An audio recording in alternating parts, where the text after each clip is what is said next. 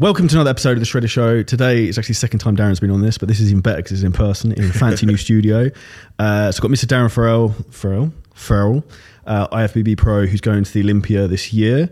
And also will be someone who'll be coaching me from now on, which I'm very, very excited about. Me too. Thank you very much for your time today, Darren. Today, we're going to discuss everything classic physique, bodybuilding training, and then some more personal questions in terms of like mentality, what drives you, some of the challenges you've been through over the years and recently, and how you've overcome out the other side of those. So thank you very much for your time.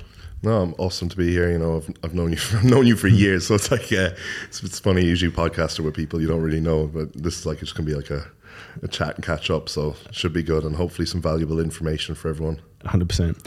Now, to discuss actually interestingly why I came to you in terms of from like a bodybuilding coaching perspective, like I'm a big fan in terms of modeling and not like in front of the camera, but like the same with like the business coaching I offer and the fitness coaching we offer.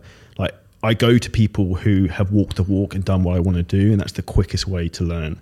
Is that something that you've done over the years in terms to get you through your bodybuilding career, and who's had the biggest influences on that? Yeah, 100%. You know, obviously I have quite a extensive formal education in nutrition as well, but like I'll be the first to tell you that this industry and prepping people and getting people stage ready isn't as much about formal education as it's about experience and a different type of education that you can't go somewhere to learn. You can only learn it from people who are already doing it. So over the years I've worked with some top level coaches that I have felt were the best in certain fields. You know, like Patrick Chore, I think is incredible with managing nutrition and sort of meal timings and nutrients, insulin use. Obviously, his sort of knowledge of that came from like Milos Sarcev, who's renowned for the insulin use. And I've spoken with guys like Milos, paid for consults with some of the top guys in the industry, and I've just watched the industry and just taken bits and pieces from different coaches. Like my training and my background and sort of all of that, I would say, is heavily modeled originally from sort of Jordan Peters and then a combination of other things I've done as well. But I think a huge foundation of my knowledge has probably come from Jordan Peters, and then I've expanded on it with certain things and sort of created my own sort of way. You referred to Patrick then in terms of nutrition and meal timing. What was the specifics you took from that out of interest? He was just meticulous, like to another level. And it's something I talk about a lot with, like, you know, when someone's prepping for a show and stuff, they'll tell you they're 100%, but everyone's 100% is different. And, you know, I'm well known for being 100%, but when I worked with Patrick, I'm like, okay, there's still more room to improve and eke out an extra 1% better, like difference daily, just from timing of like your supplements around meals, like, and throughout the day, spacing out different supplements throughout the day, spacing out different like nutrient timings, you know, looking at like your post-workout window, looking at like your intra-workout nutrition, all just meticulous. And for a lot of people, like I remember when I first seen it and I was like, holy crap, that's a lot to do. I'm carrying around a box of pills all day and I'm doing all of this, but it's the sort of those little things add up to something, you know, and it opens your mind to that there is always more you can be doing. And that's one big thing I'll say to people is, you know, you think you're doing 100%, but you know, reality is do a lot of self-reflection and you'll realize you're not, you know. Just like the other day, I talked to like clients about like cardio, and I'm like, okay, you're 30 minutes of cardio, where's your heart rate at? They're like, I don't know. Okay, are you sweating? Not really. And I'm like, I send them a picture of me after doing 30 minutes of cardio, and I can drench out my t-shirt. So there's an effort level involved there.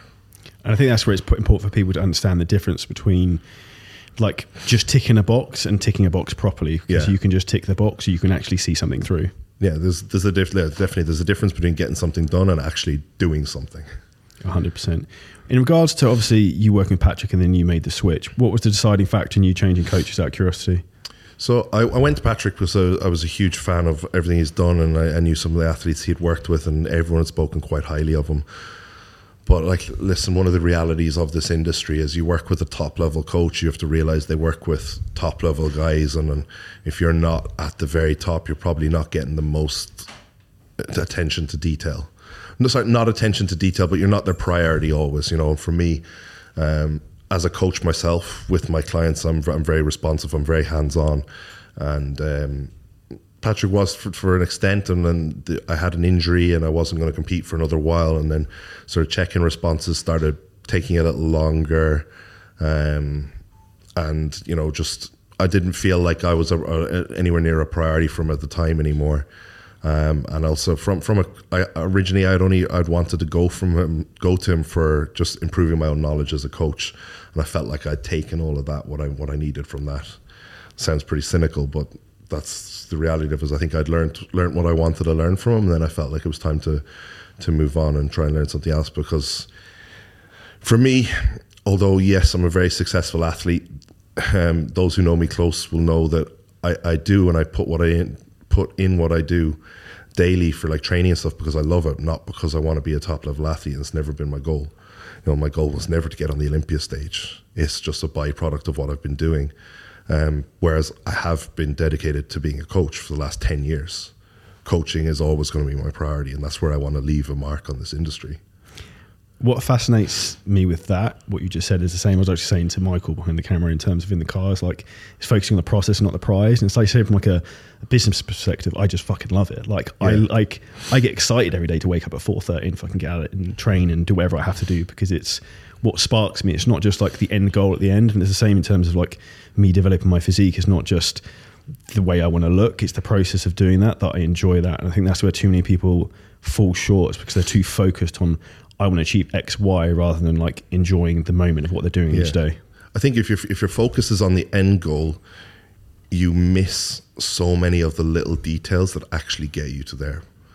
You know, you're focused on becoming an IFBB pro, but you're missing out on the actual things you should be focusing on a day-to-day basis that are going to add up to being there. It's a saying like, it's like, if you want to be a pro, then behave like a pro now. Yeah, exactly. And you know, that's something I've done for the last couple of years. But for me, I've always been a competitive person. I've always played sport all my life. Like, I was bred playing sport, basically. I was born to do it. And when that was taken away from me through injuries and stuff, I needed something else to put my sort of focus on. And I just love the control I get from bodybuilding, that it's what I put in determines what I get out of it, you know, and I can see the improvements daily. I can see myself getting better. That's what it's about. Like, the shows, to be honest, like, if you see me on days of shows, I'm miserable. I hate getting on stage. I'm not someone who likes to be in the limelight. I don't like the shows, but it's just part of the thing, you know. But for me, it's all about the day-to-day thing. I think that's why I improve so much in my off seasons, because I just love the process. It's not about the prep, and it's not about that. So it's all year round, I'm focused on something. Ironically, I'm exactly the same in terms of that, with like not wanting the highlights in terms of stage time. It's just enjoying the process to get there and see how much you can push yourself. And that's why, for me, more than like, say, from a fitness aspect compared to bodybuilding, or business compared to fitness, like, you control everything that happens with your body. If you lose weight or get lean, that's because of what you've done in your daily actions. Yeah. There's no external factors like the economy or anything else that can affect it. It's down to you to like execute everything like you're supposed to do every day that will get you the end result. And I don't think there's anything else in the world that's quite like that. And it's an individual thing. You're not in a team sport where you're like relying on anyone else. It's all on you, and it's quite like, I spoke about this. I can't remember the exact phrase I used about it, but it's a beautiful simplicity. That it is just that is what it is. You put in, and what you put in is what you get. Nothing else determines the outcome. Why do you think so many people try and overcomplicate it? Money. You know, you put out something that is like the next, all this complicated stuff, and sound like you know what you're talking about, and you know you're selling a product. Like, started back in the day with, you know, Y3T training by Neil Hill programs. You know, not taking anything from Neil Hill. The guy's a legend in the sport. He's an incredible trainer, incredible coach. But, you know, this whole idea of a Y3T program being the next big thing, and everyone jumped on, and everyone wanted to be a Y3T coach. It's phased out now because something else came in. The foundation of it all has always been hard work, progressive overload, be consistent. Doesn't matter what you do. And I think the key word there is consistency. It's the same with everything. And it's, people don't understand the compounding effect of daily wins and how those things stack on themselves. And that's literally the key. But it's funny, like, and I say it to everyone, I say bodybuilding is one of the most simple processes in the world. Any monkey could do it. But it's the application people fail in. It's funny that you say that, because I often say to people sometimes that, not that I wish I was less intelligent, but if I didn't think things so deeply and overthink things, it would be easier, because I overcomplicate things in my own head, trying to like overcomplicate things that don't really make much difference, rather than just thinking about like lift as heavy as you can, make sure you eat in a calorie surplus, don't mess your digestion up, and sleep. That's it. Trust me, I get that. You know, often I'm like, God, I wish I hadn't learned as much as I learned, because every day I'm like, should I do this or should I do that? Would this make a difference or would that make a difference? If I knew absolutely nothing and I just applied myself, I'd probably end up in the same result. But that's why it's so important, I think, for even like, I have a coach, you're now helping me, you have a coach who's helping you, having someone from an external point of view to help you level up, because the same fitness business or whatever it is, you don't know what you don't know. Yeah. I'll give it a great example. Like the last week or so, you told me about the salt thing. I've never weighed how much salt I was like taking daily. And I started weighing my salt and adding 12 grams of like pink Himalayan salt to my food. My body weight went up 2 kilos and I suddenly feel way better and I can train again and I like look way better. Yeah. Like, because you don't know what you don't know. And it's funny because it's like you when you think about the purpose of that and you go, well, it's all about hydration and electrolyte balance. You're like, that's one of the most basic and important things you should have. And it should be like one of your number one priorities daily, is managing your fluid intake and your sodium intake. In particular, when you live somewhere hot like Dubai, like I was salting my food loads, taking those electrolytes, I thought it was fine. But until you actually weigh something and are specific, and like we talked about earlier, like paying attention to the details, you're like, shit, this is nowhere near enough. Yeah. And that's the critical thing. Absolutely. In regards to PEDs and like performance enhancing drugs and within bodybuilding, do you see any trends like with that are going on at the moment that are getting out of hand? I know we spoke beforehand in regards to a client who came to you recently, like giving some ridiculous stack that's way over the top. Is there anything for anyone listening to this that people should be wary of or use critical thinking with, do you think? To be honest, I think from that side of things, I think that's the one of the main parts of the industry that is really improving, is the actual education and knowledge that's been put out there regarding PED cycles. You know, like a couple of years ago, it was so faux pas that nobody would speak about it. It was like, oh God, you can't talk about that. But now that people aren't afraid to talk about it, and good and bad, you know, people talk out, I've been doing this, and you're like, God, you're an idiot, you shouldn't have been doing that. But actually educated people now are not afraid to talk. The ones who have been educated know what they're talking about. They're not afraid to talk about it because they're not afraid that, oh, it's going to damage my business that I talk about, you know, steroid use. So that's definitely one of the massive positives that's come out lately, and I think there's a far more educated approach with PED cycles, and I'm seeing less and less being used now in a trend. Like, in general, there'll always be people who push the boat too much, you know, and as these more educated coaches who are having this approach start climbing, you know, we're seeing those other ones that like the more old school methods sort of weaning out. What's the worst thing you've seen from the steroid side of things in bodybuilding? God, I couldn't name just one. Like this, always just seeing cycles way too high, you know. But I'd say from a health standpoint, I'd say just the sort of like thyroid medication being crazy high, not being controlled right, just being stopped. You know, no sort of tapering off at post show, and the effects it have on a hormonal level, especially within females who have come to me from other coaches and stuff like that. From the outside, it's not thinking I have any experience in coaching, but from what I see, coaching females with performance enhancing drugs seems like the Wild West. Yeah. Because like let's be real, people who start like this, nobody's really educated, and and then even more so. Yes, we're seeing information being come out now about, you know, cycles and stuff like that and PED use, but that's from experience, it's from knowledge, it's from learning. But there's very little people actually putting out educational content related to sort of PED use within females, because within females it's still a bit faux pas. You know, lots of girls are afraid to talk, to admit to being, you know, on gear, on using anything. So they're not. It's not really. If it's not being spoken about, it's not being ridiculed. It's not being like, nobody can say that's not what you should be doing. So yeah, that's still a bit like there, and I think there's also this sort of like, I won't lie, the amount of girls who come to me even within the bikini category, and they're like, oh, my coach said if I wanted to be pro, I needed to use X, Y, and Z. And I'm like, funny fact is, every pro bikini girl I've put on stage has been natural. So it's absolutely not necessary. Is that saying that it shouldn't be used or it's not used? No, I'm not saying that at all. Of course, there's plenty of girls within the pro bikini level at the very top level are using, but I'm saying it is possible to be a pro bikini athlete natural. What's your opinion on performance enhancing drugs in sport?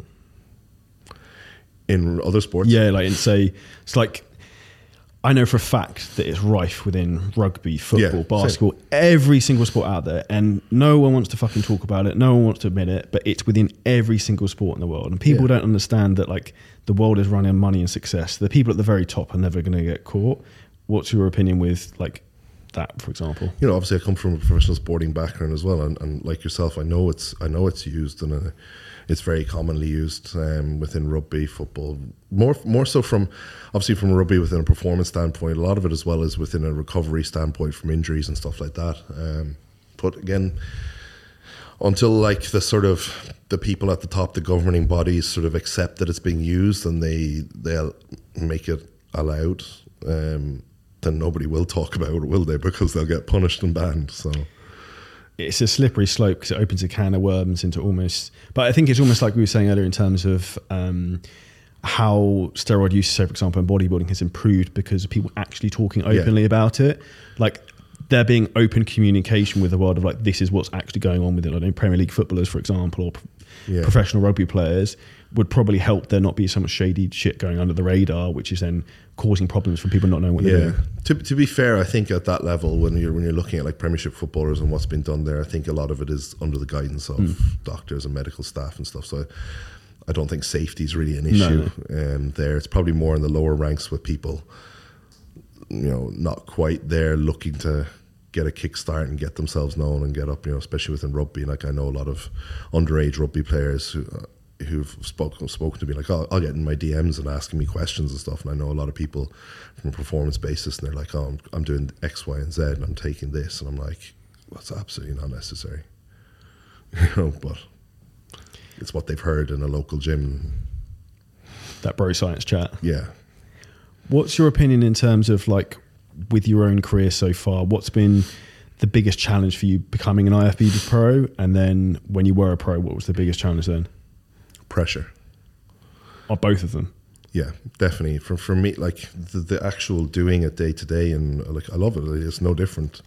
I love that. I think for me, what I've struggled to manage is the external pressure I feel to perform and to take things to the next level, and you know, try and always be at a level and live up to a certain name and things like that. It's something I'm definitely getting better with now, as I'm realizing that shit doesn't really matter. Trying to just get back to enjoying what I do and taking some of that pressure away. And I've noticed performance, mood, happiness, everything is a lot better since I've been able to control that.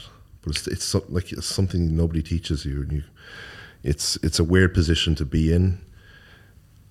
Probably more so for someone like me who never expected it. And I've never been, like, you'll know me, I'm not someone who's loud and out there, and I'm quite private and quiet, and you know, so it's a whole different ball game. Do those pressures come externally from social media and the attention you get from that? You feel you have to like almost live up to this person you've become? Yeah, a little bit. And I think that you fall into this sort of trap within it of external gratification, placing your values on like what people think and say about you and how you're looking or whatever, which is a very dangerous place to be, you know. You start losing sight of what's really important in your day-to-day stuff. I would agree with that 100%. I think that's one of the things I've probably felt as my life changed a lot over the last few years. Like I recently moved to Dubai in January, had a fairly traumatic move here with relationships and whatever. And then 4 years ago I was an estate agent. So the world has completely changed for me in that period of time. Now I live in the desert and it's fun. But it's then the pressures that come with that from the outside, because people have high expectations of you to go and what you're going to do next. Like like people think you've got everything mapped out, you know exactly what the fuck you're doing. Like, and this is the thing, is like we're all working this out like at the same time. Like I've never done what I'm doing before right now. Yeah. You've never been to the Olympia before. Like you're working this out to go along. Is the crazy thing, and I said this to someone the other day. They said, they made a comment about, I was talking about how hard they work, and they're like, oh, you're the same, and except you're at a different level. I'm like, it doesn't matter what level you're at. What matters is what you put in on a day-to-day basis, you know. So I said, I'm no better than you are. Every person in the gym is the same, no matter what level you're at. Is, you know, there's no more, someone doesn't command more respect or anything like that. And it's kind of just coming to that, realizing that we're all on a level playing field, and it's not, when you sort of do achieve this sort of level of success and you are in the limelight, and obviously with our business and stuff, social media plays a huge part of it. It's crazy that people just expect that they deserve to know everything about you. And then you kind of feel this pressure that you should share more. And it's like, well, no, I still deserve to have a private life. At the end of the day, I'm a normal person. Interesting question. And this is something I found, and I think it's very similar to me. I'm naturally a very introvert person. So I was incredibly shy when I was younger, and I've become extrovert in ability to like turn it on and have like an alter ego. So then I can like talk now on podcasts, or I can do whatever I can do. It's almost like I become this other version of me. Do you find like that's a little bit of like what's happened to you in terms of, you know, how to become almost like this different person? And do you also find that, for me, that I almost now really like just spending time on my own? Like my favorite thing is going for a walk on my own, or just sitting in a coffee shop on my own, just like with a pen and paper and just writing, brainstorming ideas or anything like that. I like solitude in a bit of a monk way. Yeah, 100%. You know, I'm still not the most confident person. Like you, anyone who follows me will see I rarely talk on my stories and stuff like that. I'll post lots to do with the gym. The gym and training and all of that thing is my comfort zone, because I know I'm good at it. You know, and there has been this external gratification that kind of makes me feel like I'm good at that. Everything else is like, I'm still very much an introvert, and I live a very quiet life. You know, I live outside of the kind of main city here in Dubai. I live down in a villa complex with my wife and my dogs. And when I've done with my work and done with the gym and stuff, I'll watch Netflix. Recently got back into, my wife bought me a Sudoku book.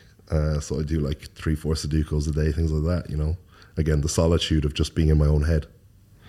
What makes you happy? Peace. You know, I do love a quiet, simple life, you know, and I don't want to have stress, the opposite of stress. So for me, like when people ask what's your life goals and stuff, I just want like financial freedom and to be able to do what I love because I want to do it. I don't want to have to take on hundreds of clients for coaching because I need to make rent. I want to coach the people I want to coach. And luckily I'm sort of in that position now, and I'm coaching a lot of people, and that gives me a lot of joy, you know. I love show day weekends with clients. I love that process. It's more, you know what I love is them being like, oh my God, I can't believe I looked like that, or I can't believe that happened because you did that. And it's like when they just see the reward for the hard work they've been putting in. That's just, yeah. What makes you fulfilled? I think I'm probably still learning that. It's something I've struggled with, is to feel fulfilled. I've always felt like I'm chasing something. Like always more. It's like every time, like I've spoken about this myself, is like I've always been like from a young age. Obviously, I spoke about being in sport. My parents were in sport. Sport was my life. You know, it was all I knew, all I did. I was, you know, trained every day of my life for hockey and then rugby as well. Played at the highest levels, and my sort of self-worth was placed on achievement within sport. And it's kind of all I knew. And like even then, I was like, when I think about it from like a subconscious way, my parents almost made me think that's the way it should be. You know, like I always got rewarded for doing well in sport, you know. And it's like, it was never just being about being a simple life. So it's kind of carried into my adult life, and like what's brought me fulfillment is like chasing another achievement. And it's like with every big, great achievement, there's a lull because you feel nothing. What next? It's a what next. It's like all of a sudden you do like turn pro, and then all of a sudden it's like, okay, now I've got to try and place top 5 in a pro show, win a pro show, which I never actually planned on doing. The show I actually won was supposed to be my last show ever. I went to America just because I felt like I could have displayed something better, and I wanted to step on stage and be, you know, to be happy with how I looked and really bring my very best. Never expecting that to be a physique that would qualify for the Olympia. So I was like, oh, well, now it's on to the Olympia. Now people are talking, where do you think you placed at the Olympia? And it's like, God, now there's that pressure. It's like, I just want to enjoy it. What's the plan after the Olympia? I still feel like I can do more within this space in terms as an athlete. So I still don't feel like I've reached my maximum potential there. So I think probably another year of competing. I would love to do the Arnold, Ohio, and then also go back to the Olympia next year. So, so it's not just a once-off. And then I potentially say that I'll probably be done, but who knows? And I think that's the rich part of life. And I think what we said, it was interesting there in terms of like what makes you fulfilled. I think often when you achieve goals, it leaves you feel very vacant. And that's, I don't know why I was thinking about this actually this morning in that context of like, I have goals of like the two main things I want within the next 2 to 3 years. And I was like, I thought in my head, I was like, but what are you going to do when you actually achieve that? Because you're going to want something else next. And that's almost one of the issues I found over the years, is I get stuck into this constantly chasing more and more and more. And I never get to where I want, because as soon as I get close, I move the goal. So I can never actually achieve fulfillment. Yeah. And something that I've had a psychologist tell me was like, when you're scaling the mountain, sometimes you need to stop and look back and enjoy the view, which is something that I'm trying to take context of, because sometimes I get so stuck in the like execute everything every day, like be the best at everything, try and progress, that you don't actually like see how good life sometimes is in front of you, and you take things for granted. 100%, and that's something that I'm sort of in the same situation. I think the last couple of like months, I've done a lot of reflections. Probably the first time that I've ever kind of been like, I'm proud of that. Despite what the driving factors behind it, I'm still proud that I did that. At one point I'd actually taken down all of my framed bodybuilding achievements from the house. I took them all down and put them in a spare room, because I was sick of looking at them, because they just made me feel nothing. And then I kind of talked, and I worked with a psychologist, and she helped me massively in terms of the same sort of thing, being able to take charge of everything, and actually look at the positives behind what I'd done and be proud of those. Because if you're not proud of what you've achieved, then it was all worth nothing. Why? Because we obviously have the same, I'm not going to say the word issue, same challenge with this. Why do you think men struggle with this? In particular, I define us both as fairly successful in our fields. Like, why do you think we struggle with this? Because men are afraid to talk, bottle everything up. It's society teaches men that you have to be strong. Even as a kid, you fall and you cut your knee and you cry, and what's your mum tell you? Be a big boy. Big boys don't cry. Big boys don't show emotion. It's all on a subconscious level, and it's gone through, and it carries through in life. And it's like it's seen as a weakness for men to kind of express their emotional side, and you become such an alpha, and everything gets bottled up, and it ends up getting to that situation where you just don't have any control of yourself and who you are. I would agree with that 100%. And I think I've probably very much had one of those years this year where like this year I've cried more. I probably haven't cried for 5 years, but I probably cried every 2 weeks this year for whatever different reason of just different shit going on. And it's one of those things I think life as you get older is about becoming self-aware of who you are and what you really want, and then changing your life so then it comes in accordance with that. And one of the things that like I'm incredibly proud of you as a friend is I know you've spoken openly about this before, of like trying to commit suicide and how you've overcome that. Have you got any advice for anyone who's maybe struggling with anything in that aspect, and like what's helped you come out the other side of it? So it's always a really hard one to answer, and it's very hard to give, because for everyone the answer will be different. I'm not knocking that like therapy doesn't work or whatever, but I tried talking therapy, and that made me feel worse. I needed a much more and now I'm working with a therapist that is more. It's not like talking about my problems. It's like talking about my solutions, like putting into the daily what I do on a daily basis, and activities that compound a more positive mentality. I think the most important thing is anyone who is struggling is don't be afraid to admit it. That's probably just the first step. What you do after that is based on what's causing the issues for you. So that will be different for everyone. But I think is don't be afraid to confront it. And that's where I was for a long time. I looking back, I know I was suffering from depression for a long time, but just ignored it. And then I even remember the first time that I did speak to my wife about it, and I went and seen a doctor and stuff. And when they told me, they were I was like, it was like being told I had cancer. Something you just don't expect. It's like the end of the world. And the reality is it's not. It's something that you just need to confront and face head on, and work towards getting through. I would agree with that 100%. And I think it's the greatest self-challenge in life is becoming happy. And I think that's what a lot of people don't understand.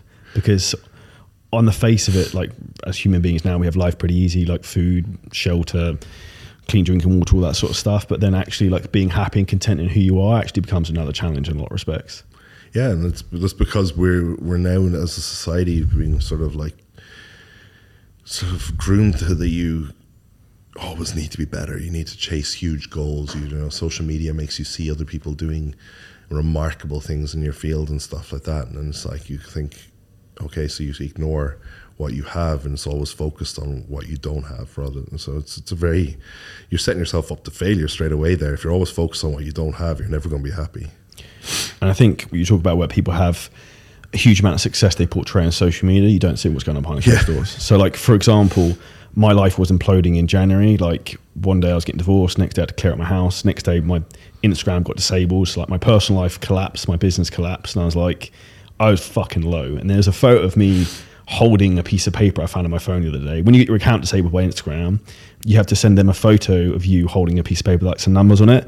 Like I literally look like I want to kill myself. It's like not a good situation in terms of that. And that for me was like a real low point. I was living in a hotel of my own in London. And I think when you've been to your own like real low and pits, it then makes you a stronger person to come back and builds that resilience, because you can't have like the light of the day without the dark of the night. Yeah, definitely. I agree with that.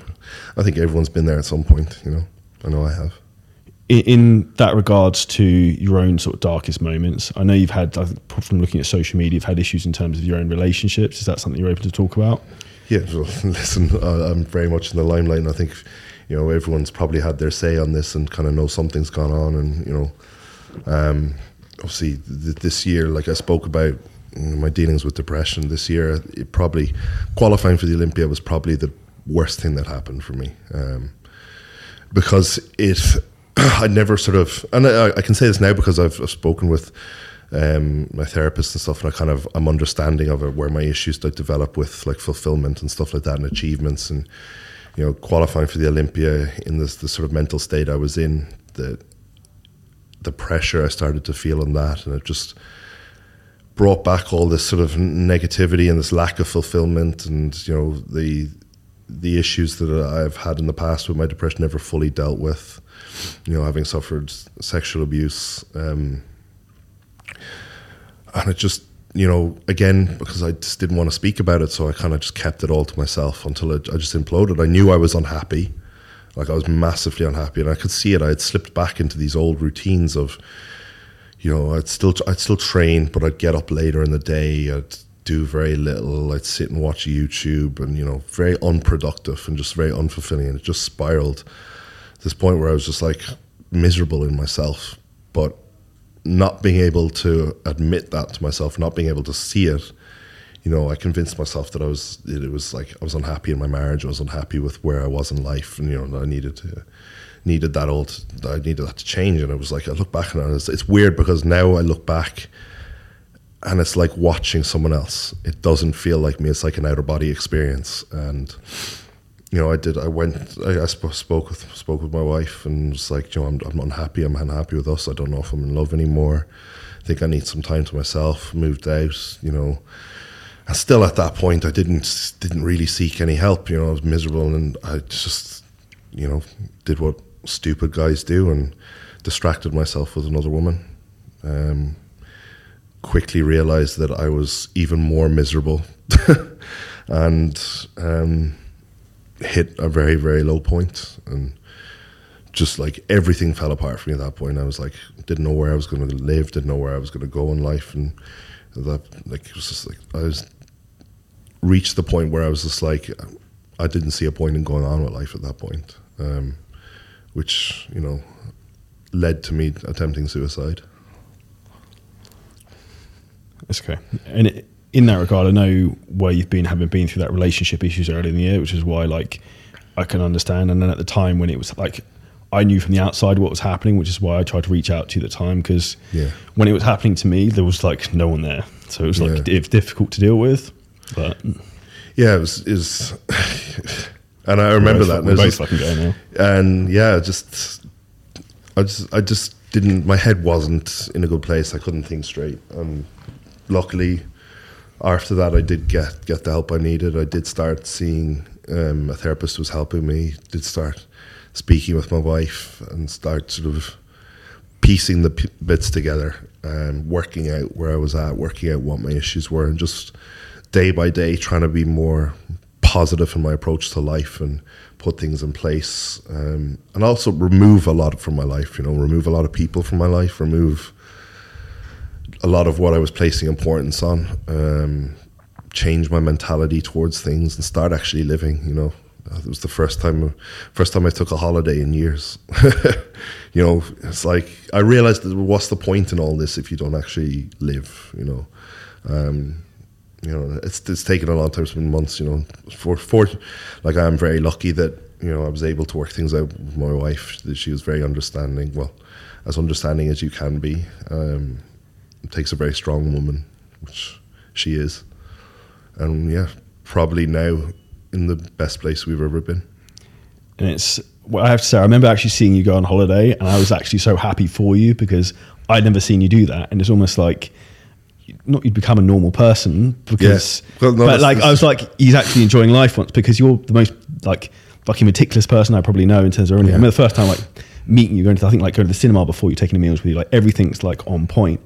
And at some point, I think that almost builds up a frustration where, like, in your fucking head, you're going to explode. Yeah. Well, all of that was a front and like a cover to like control the issues that were really going underneath. That if I could do that, at least I had that part of my life in control when everything else was falling apart inside my head. Whereas now, like, I'm far more relaxed from that sense of things, and placing less importance on what the outside world thinks of me. So now I'm just being able to live day to day and enjoy myself. And I think the most difficult thing to do is worry more about what you think of yourself than what other people do. But unfortunately, it's the other way around. We're all about that comparison syndrome, about like Bill next door, who I don't even fucking like. What does he think about me? Rather than like deep down, what do I think about myself and how do I look at myself? It's mad because you do start doing that and you reflect on things and you look and you're like, I hate that person I was. I was like, I looked back at it and I was like, God, I was rude to people. I was this, I was that, and I see like certain frustrations I'd be taking out on other people and stuff I did. I'm like, God, that person was not who I want to be. It's not the man I want to be. It's not the person I want to be remembered for. Deep down, I know that I'm someone who genuinely wants to help others and genuinely cares about people. And, I'm quite an emotional kind of a guy. I'm not like your typical standoff person. So, I'm getting more in touch with that person and being more comfortable being me. Do you like reading? Reading? Yeah. I want to like reading. Okay. I struggle because I've never really done it's just mad. I think back and I even look at like that times in school, if we had like assignments like that, I had, because of like all the sports I did and scholarships and stuff, I was always allowed, if we had to like read a book to write an essay on, I'd get the notes given to me from the teacher. So I've never really, it's something I want to do, and I have started reading. I read one of Lewis Howe's books, and I want to read, I have it at home, Stephen Bartlett's Happy Sexy Millionaire.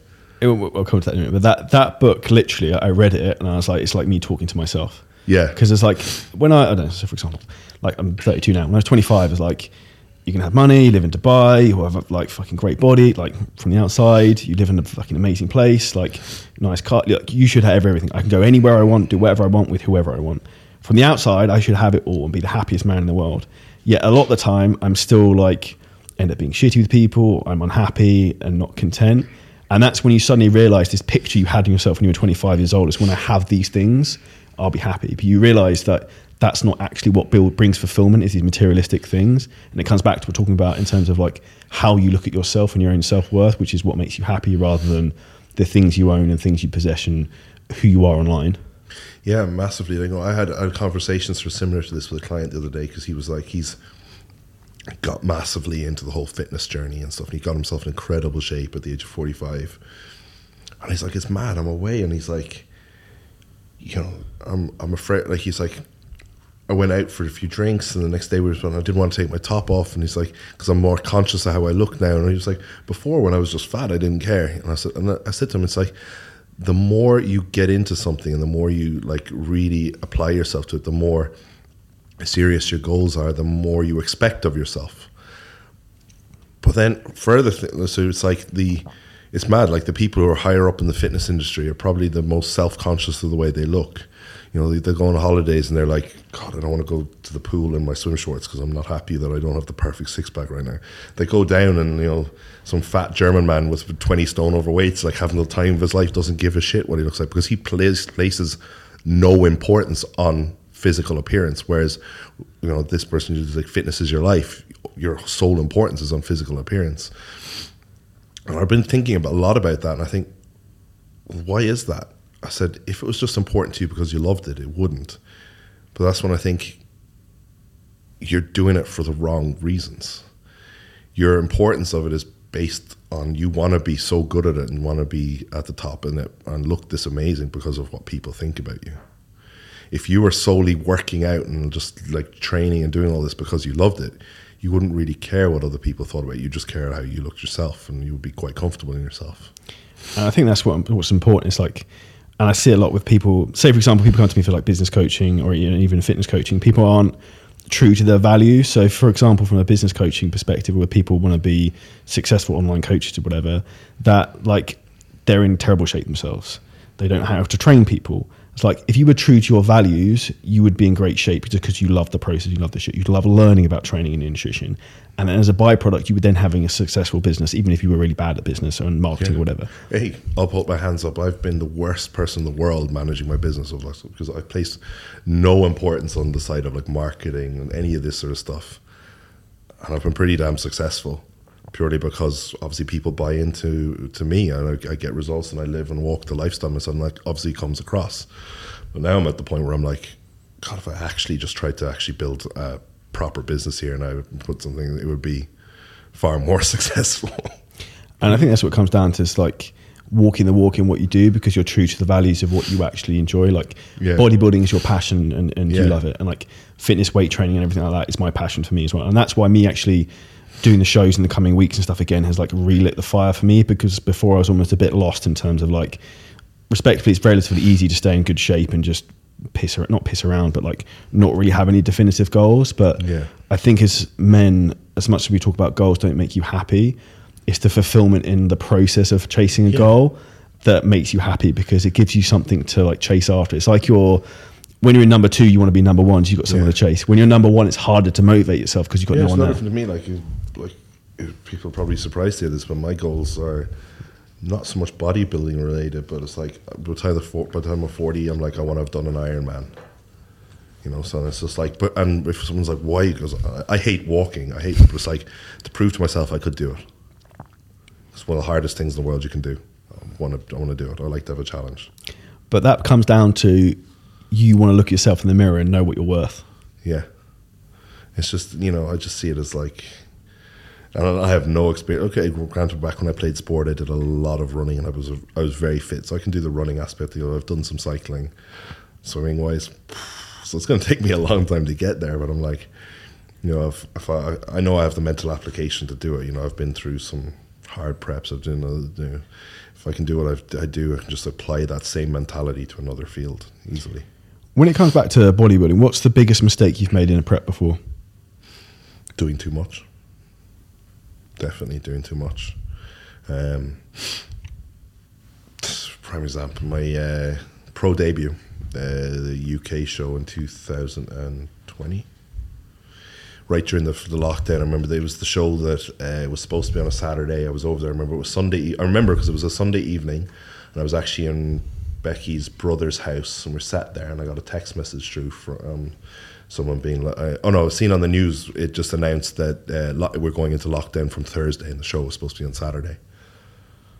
And it's funny, most people be like, got it. I was like, yes, I don't have to do this show, because I knew I wasn't in great shape. I knew I had messed up prep. And I was like, let's get pizza. And I got a message through, and it was like, don't abandon prep, show's going to be moved to Wednesday. And I was like, oh shit. But that prep, I was training doing 2 weight sessions a day, 6 days a week, and cardio on top of that, you know, dieting hard. I remember at about 6 weeks out looking like incredible, like really, really good. And then things just got worse and worse and worse as I got into the show, because fatigue buildup was massive, output was too high, food wasn't enough. My body just shut down. I remember I literally just got like, I remember saying like every time I was checking in, I say to Becky, I was like, I'm getting smaller and fatter every week, you know? And it was purely from just doing too much. You know, that's one of the biggest things on prep is managing output, managing fatigue, and managing cortisol. It's not just about, and as a coach, I'll always say, like, any coach can just keep lowering your food and increasing your cardio. That's fucking monkey can do that. You know, actually managing someone's hormones and managing someone's cortisol levels and knowing when to push, knowing when to pull, that's what will get someone in shape. What would you do in that scenario? Say you had a client who's starting to go down that route. It depends how bad, where they'd got to. If it was like they'd literally hit the point where it was like they were shutting down, nothing was working out, but it was way too high, I'd be like, right, 3-4 days rest, high food, you know, reset everything, go from there, pull back on cardio, try and increase their food to a baseline. You got to remember, you're increasing their food, they're still going to be in a deficit. You want just allowing them to function and allowing their training performance to go up. So there's like a snowball effect there. The more food and less output they're doing, training performance will go up. So you'll get a yield return there in terms of fat loss from that alone. That makes sense. Now, coming into the other aspect in terms of what we're looking at, asking another bodybuilding question. I remember we talked about this in the previous podcast in terms of you put on a shit ton of muscle mass when you first came out here originally. What is the secret to doing that? Because obviously I'm trying to do this the next year after the show. Like, what would you suggest to me, for example, is the thing to really push the needle in terms of adding on muscle tissue, as much muscle tissue in a year? Like, what did you do, or what would you do? Consistency. That's as simple as it sounds. A sexy answer. Yeah, just... there is no magic answer, but it's doing the simple process over and over again every day, and it's a hard thing to do because it gets boring, you know. It's just, and not trying too hard with it. You know, the biggest thing that ruins most people's off seasons and their progress is they try and push too hard with food too soon, and then it's appetite take. Like, how many people? Oh, I can't eat now. And they've only been trying to go into a surplus. They've been only 3 months into an off season. If you look at my off seasons, they're generally 8+ months, and I never once take a break on them but it's slow. And like, everyone always says, oh, you stay lean in your off season, because I don't push too hard. You know, my food will go up a little bit, my weight will go up a little bit. I'll do a holding phase. I'll never go like, so say I go from 240 to 245 in like a couple of weeks, and then it stalls at 245 for a week, 2 weeks, 3 weeks. I'm not then going to increase food. I'm like, no, I'm going to hold and own this weight, make this weight mine, hold it there, start feeling comfortable. Okay, now I'm starting to feel hungry. Push food up a bit, allow it to go to 250, same thing again. Just patience, consistency, and just taking things slow. I think that's very much ingrained in society where we chase things too quickly, and everyone wants quick success tomorrow. Whether it's building muscle, losing body fat, they try and push their body too hard on either building muscle or dropping body fat, and it fucks them over within like 2 weeks probably. Like, that's the nutrition aspect, I think. But the biggest thing for me in the last sort of couple of years and the progress I've made has been down to the accuracy of my training. Like, anyone who knows me knows that, like, I'm massive on form, execution, and then I've just got this mindset that I have to beat myself. You know, it's interesting because I would agree with that 100%. Because when I first met you, you and Jamie were training together. You were training like fucking crazy high volume, loads of crazy shit, training twice a day. And now you've gone the other perspective in terms of like progressive overload, more sort of generally straight sets from what I see, more of a conventional style training with like really tight execution. And I think your body's responded phenomenally to massively, and I've become more in tune with my body as well. Like that I recognize what's productive and what's not. Like, even now, with like for my leg training at the moment as a prime example, you know, I obviously had a quad tear leading into prep. I recovered from it, and then I was like, right, I need to get back some of this volume in my legs. I noticed that there was a little less pop to my quads. I was like, I need to get this volume back. So we increased the frequency of my quad training. So there was, obviously there was a leg day with a certain amount of quad volume, and then obviously in my pull hamstring day then became a pull leg day, putting in like 3 sets of leg press. And at the start of this like training block, for example, my pendulum was 3 plates plus a green band. Now, in the past few weeks, that's gone to 6 plates plus a green band. So I've doubled the weight that's on there. So I was doing a top set and a back off set, but now that top set is creating such a demand on my body that I was like, I was just taking 10, 15 minutes rest before the back off set. And then I was doing the back off set, and I'm like, it's half the weight and I'm still not achieving any more reps. I'm like, there's zero purpose to this. But then when I thought about it, and you think about the actual total load volume being moved, I've gone from moving 60 kilo plus screen band, so let's say 90 kilo of tension by 10 reps, 900 kilo. That's now gone to six plates times 20 is 120 times 10 reps. That's now, we've doubled the thing. So if you you look at the weight volume moved in that one exercise, in the one set now is more than what the 2 sets used to be. So you have to take that into account. It's like, well, that second set now is just driving too much fatigue, and it's going to take away from my legs. So like my leg volume now, because my strength is like at an absolute all-time high, is very little. My compound movements are just one set. And that was just me being just in tune with us and being realistic myself, what's actually productive here. If I'm doing the second set and I'm not feeling it and it's not really having any productivity, I may as well just be running on a treadmill and burning calories, because that's all that set's doing for me. And I think this is a huge mistake people make, is they associate training volume with burning calories, with getting in shape. And weight training is a terrible and an inefficient way to burn calories. Do cardio for that, or eat less food. Like, this is not what weight training is designed for. What you do on the gym floor is nothing to do with calories. Everything you do outside of the gym is managing your input and output. One question for you: what does the future hold for Darren Farrell? What's the plans in terms of, obviously you mentioned briefly in bodybuilding, but business and later in life? And I know one of the things I remember you saying to me before, that one of your goals was you want to be one of the best coaches in the world and held in like the highest regard, which again is one of the reasons which attracted to me to you, in terms of like, you walk the walk, you get other people who are pushing to very high levels, and you've set high goals in terms of the standards you set for yourself in coaching. Like, what is your aspirations in that point of view? So within bodybuilding, from a personal, as an athlete, I kind of feel like I've done everything I wanted to do at this point. As I said earlier, the only thing is maybe compete for another year, cement myself, and get back to another Olympia. And from there, then I'm 34 years old, so I'm like, at this point now I'm thinking family, longevity, and my body's taking a battering. It's not the. I'm not going to say it's not the healthiest, because I don't mean it from a health standpoint. I feel from a functional and mobility standpoint, I'm just like, I'm sick of being heavy. I'm sick of walking around in off season like 270 pounds, not being able to, I go to the mall and walk, and I'm like, oh God, I want to sit down, So I'm probably going to bodybuild personally maybe another year, do it another year, and then I'm going to step into like more functional training, more hybrid training, get back to being like an athlete like I used to be, doing running, cycling, work towards that sort of Ironman in a couple of years, but sort of have that crossover of still hypertrophy along with performance-based training. Something that I'm really looking forward to. I think it'll be a massive challenge for me, and that way it's kind of a good crossing the bridge that I can still look good, feel good, but be a lot more mobile and perform. From a coach standpoint, I've still so much more within this industry I want to do, and that's where I feel like I can offer the most. Is I do want to be, as you said, like, I want to work with the highest level athletes. I want to put loads of people on the Olympia stage. I want to be at that level. So, and I think stepping back as an athlete will allow me then to excel more further in there. I feel like now I've walked the walk. I've proven I know what I'm doing. That I no longer need to be Darren the athlete to attract people to work with me. I can just be Darren the coach. I love that. One question I love to ask people at the end of podcasts: if you could give yourself one piece of advice when you're 18 years old, what would it be?